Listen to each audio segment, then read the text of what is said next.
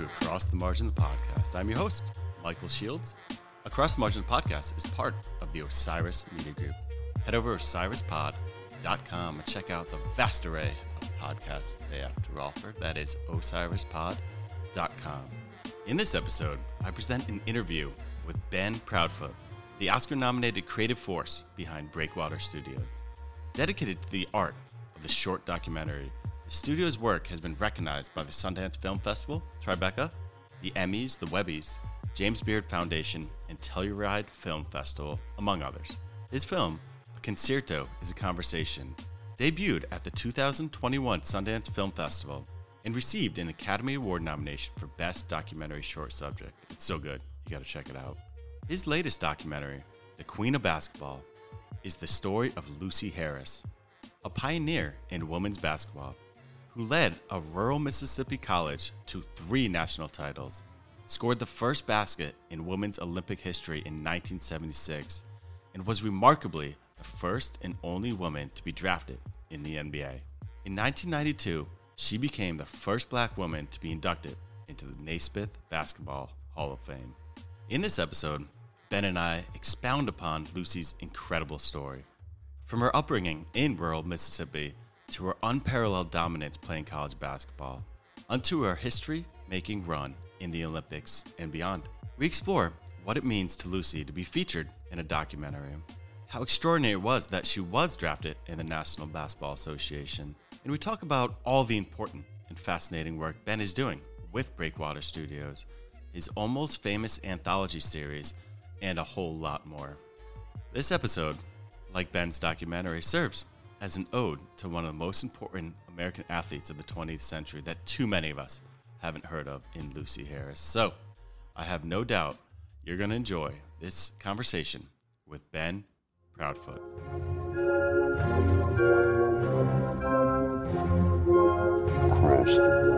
Across the margin. Across the margin.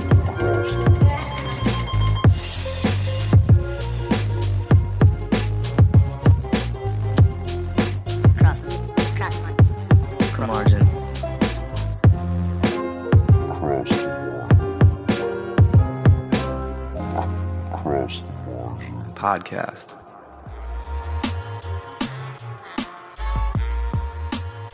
Thanks for taking the time. I really appreciate it. Of course. Yep. Of course. Thanks for reaching out. Of course. I love The Queen of Basketball. I love your other work too. I saw A Concerto is a Conversation. Really, really great. Awesome.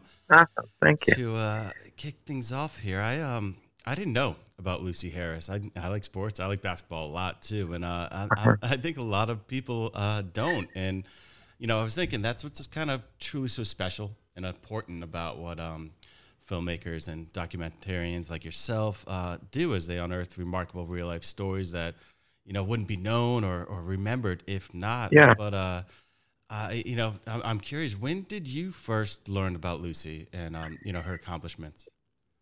Yeah, so I first learned about Lucy's story from a colleague of mine, Haley Watson. We work together at my company, Breakwater Studios, and she's a cinematographer.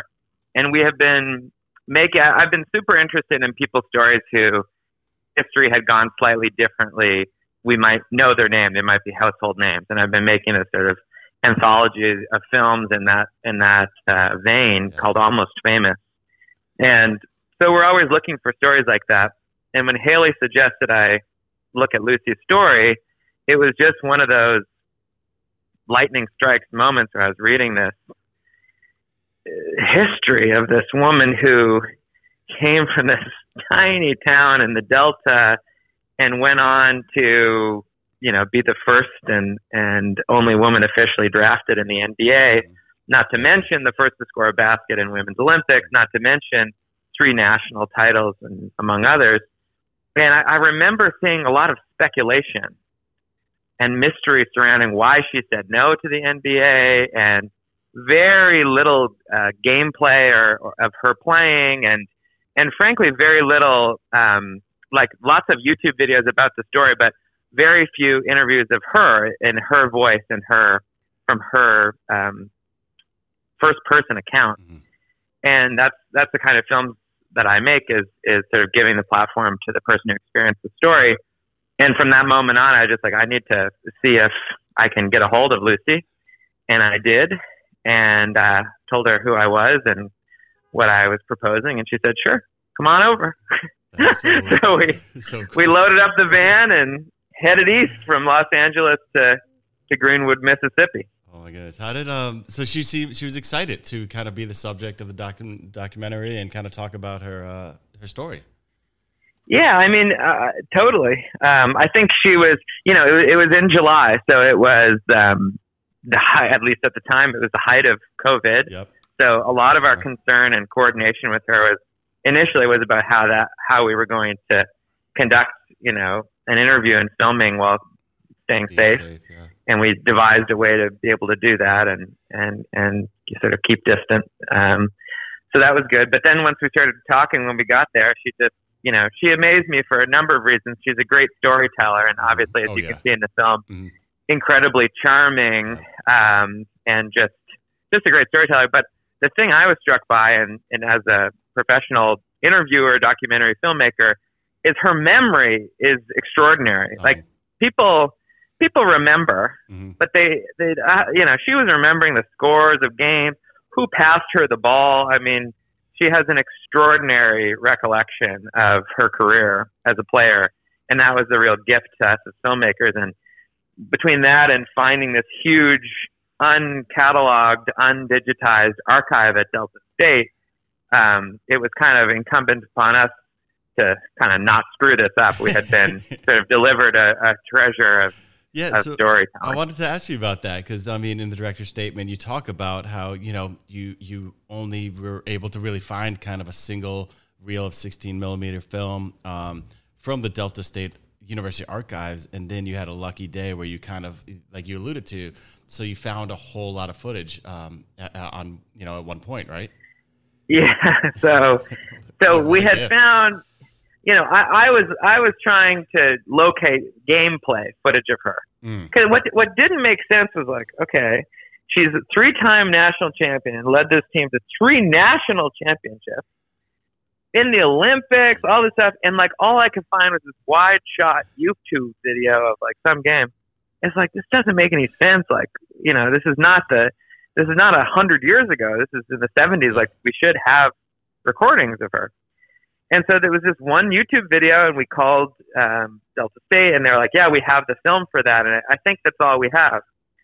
And some miscommunication. Anyway, when we showed up at the archives and met the archivist, Emily, and I was signing the paperwork to borrow this reel of film so that we could go scan it professionally, I just offhandedly was like, so this is all you have of Lucy playing? Like, this is it? And she said, oh, no. There's more. And I kind of looked at her, and she said, oh, yeah, there's a lot more. I said, take me to what you're talking about. She took me into, the vault and kind of turned on the lights, and it was like, tum, tum, tum, tum, like these rows of shelves and like Indiana Jones vault of all these bankers boxes and photo negatives and reels of film and tapes. And she took us to the back corner where there was, kind of the definitive trove of Lucy's college career, which just had laid in waiting for 50 years, waiting for, somebody like us to come a knocking and digitize and scan all this footage and bring it to light. How about that footage too? I mean, just to see her dominance in those 3 title runs, it was it blew me away. It was incredible. Yeah. And it's just amazing, how comprehensive it was. It was also a huge lucky thing that Kodak of all companies was the sponsor of a lot of these. I think they maybe were the sponsor of the All-American team at the time, and so they had huge amounts of like really high quality, professionally shot 16 millimeter film. You see all kinds of slow motion film of Lucy in there. I mean, I think that is predominantly because Kodak, because to shoot slow motion on film takes a huge amount of film, was the sponsor. And so they sent out some professional cinematographer who did a great job in shooting all this beauty footage of Lucy and her teammates. Yeah, it was awesome. And it was just wild to see it all from from college to the Olympics. But, it was really interesting, to see her upbringing as well and to learn more about that. Yeah. Can you talk a little bit about that, her upbringing, and in particular, what that means when it comes to her relationship with basketball and getting into the game and how she ended up, at Delta State being so dominant? Yeah. So Lucy was born into a big family in a very small town called Minter City in Mississippi near Greenwood. And, for context, Lucy was born just months after, I think it was months before, just a few months before, and a few miles away from where Emmett Till was brutally murdered in Money, Mississippi, in 1965. So that's the context that Lucy was born into. It's very close and just a few months separated. And, she grew up and she went to, Amanda Elsie High School. That's where she sort of first started playing basketball and was first recognized as kind of huge talent. She was 6'3" in high school. They called her Big Lou. That was her nickname in high school at Elsie. And, it was not long before then that Title IX had been passed, which withheld federal funding to any university that wasn't equally funding men and women's sports programs, which gave rise to women's sports in college. So because of that, Delta State in nearby Cleveland started putting together a women's basketball team, and Lucy was recruited to go to college at Delta State in Cleveland nearby.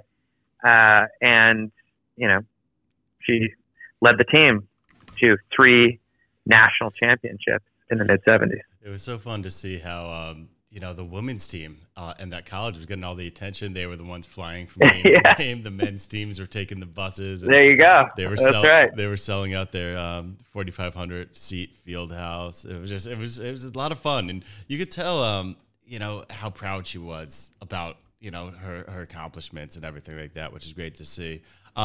So you alluded to it earlier, and kind of to pivot a little bit, I just wanted to ask about this while I was thinking about it. She narrates this, she's the voice of this doc, and that was the same pretty much with a concerto as a conversation. So that is a style that you like to go with. And you also mentioned an Almost Famous anthology. I'm not familiar with that. So there's other pieces that go with this? Yeah, so it's not a formal series per se, as much as just something I have been interested in for the last couple of years that we've been doing with the New York Times.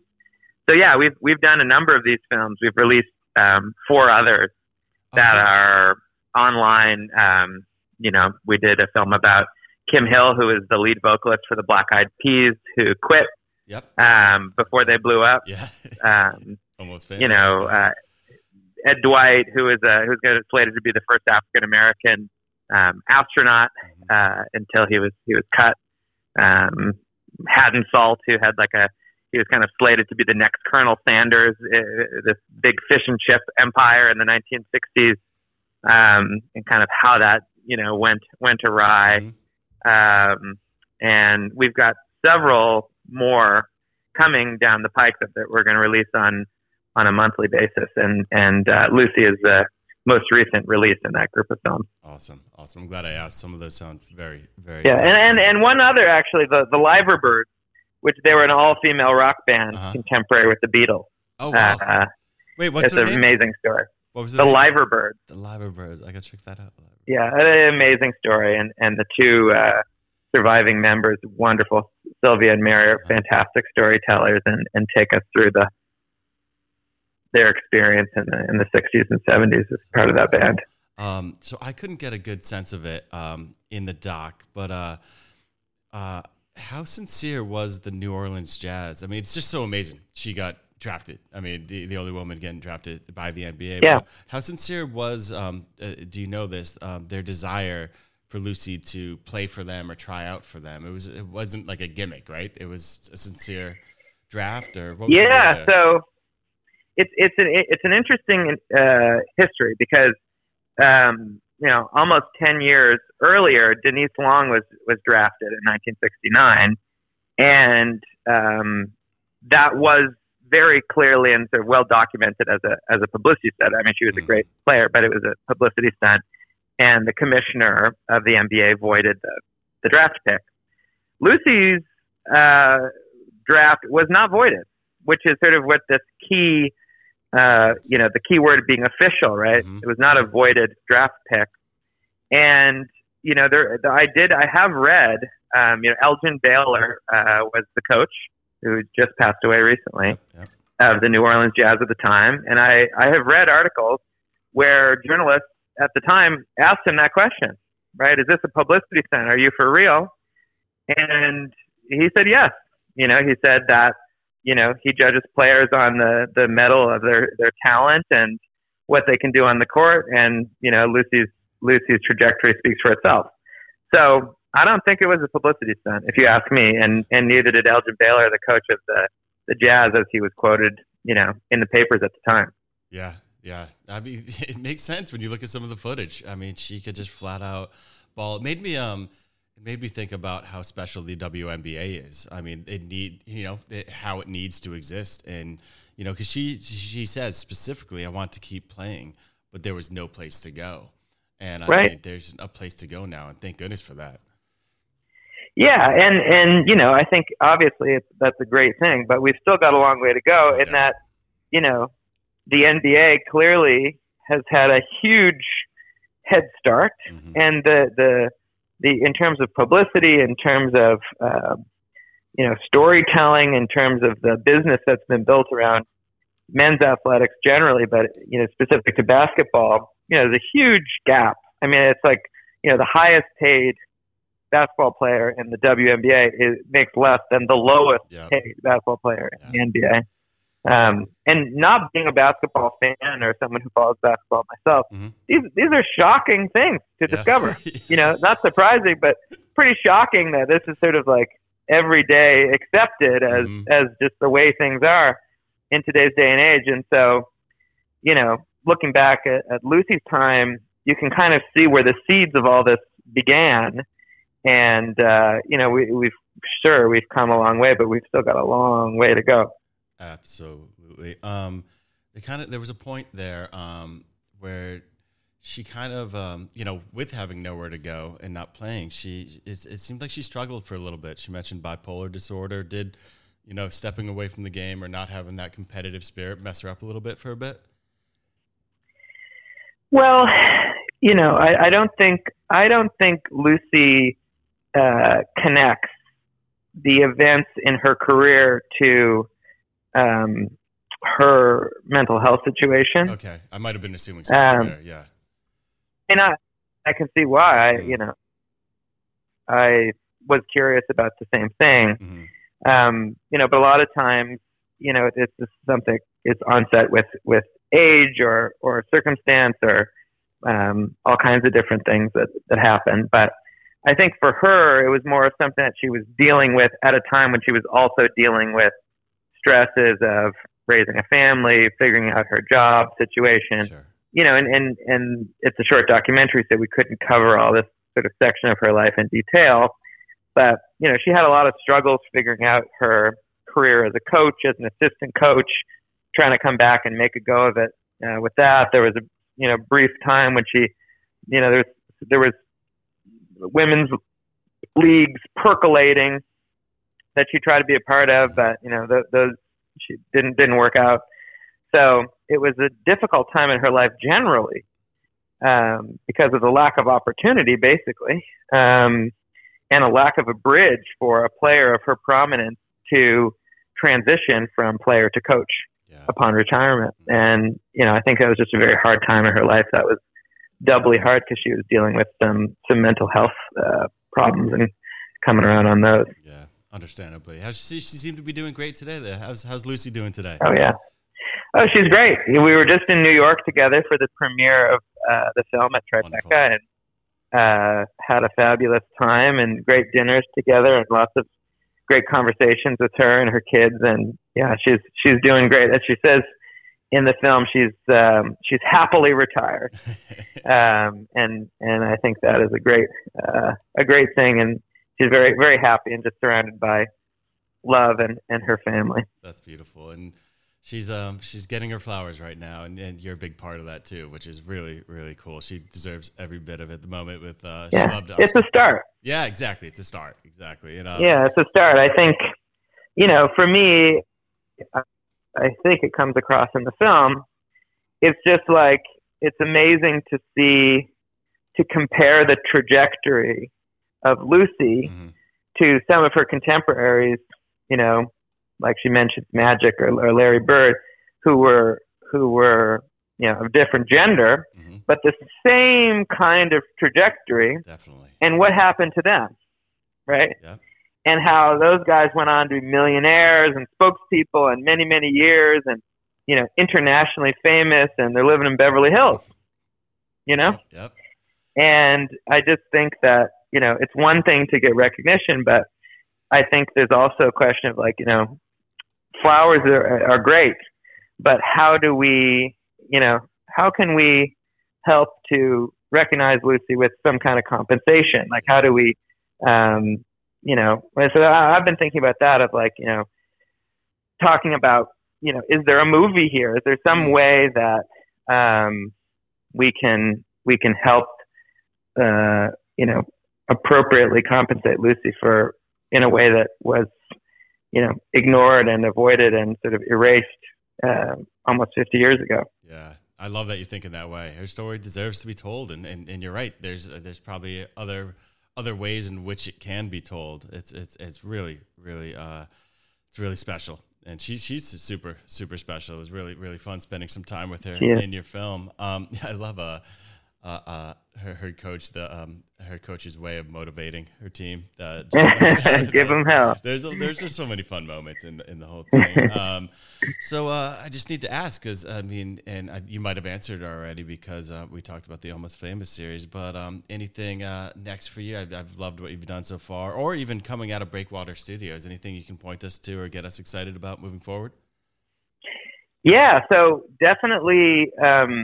On the subject of the Almost Famous anthology, we have, in the near term, 3 new films coming out on a monthly basis with the New York Times OpDocs. And we have one this month, and one in August and one in September. Wonderful. And we as a company are doing our best to lead the way in short documentaries, mm-hmm. and so that's what we do, and that's what we're passionate about, is making really high production value short documentary films, humanist films that really are helping people tell their stories as best we can. So we're always releasing new projects. We've got a great partnership with the New York Times. We work a lot with brands as well. So you just keep an eye on breakwaterstudios.com, follow us on social, and you'll see what we're up to. Awesome. Well, I'm definitely going to be following. Yeah, I mean, it is. It's like, it's such a cool film, and all this work that you were just describing. It's you're introducing us or shining a light on some people who really deserve it, and telling some really amazing stories. So thank you for coming on and talk about the Queen of Basketball and all you're working on. Of course. Thanks for your interest, and thanks for helping me tell Lucy's story. Of course. Thanks again, Ben. I like the pick and roll. I like the give and go. 'Cause it's basketball. Mr. Curtis Blow.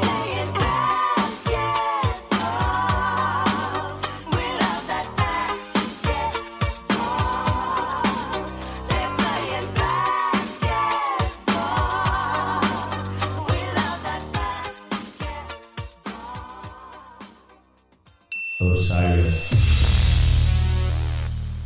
This podcast is In the Loop, the Legion of Osiris podcasts. Osiris is creating a community that connects people like you with live experiences and podcasts about artists and topics you love. Get in the loop at osirispod.com.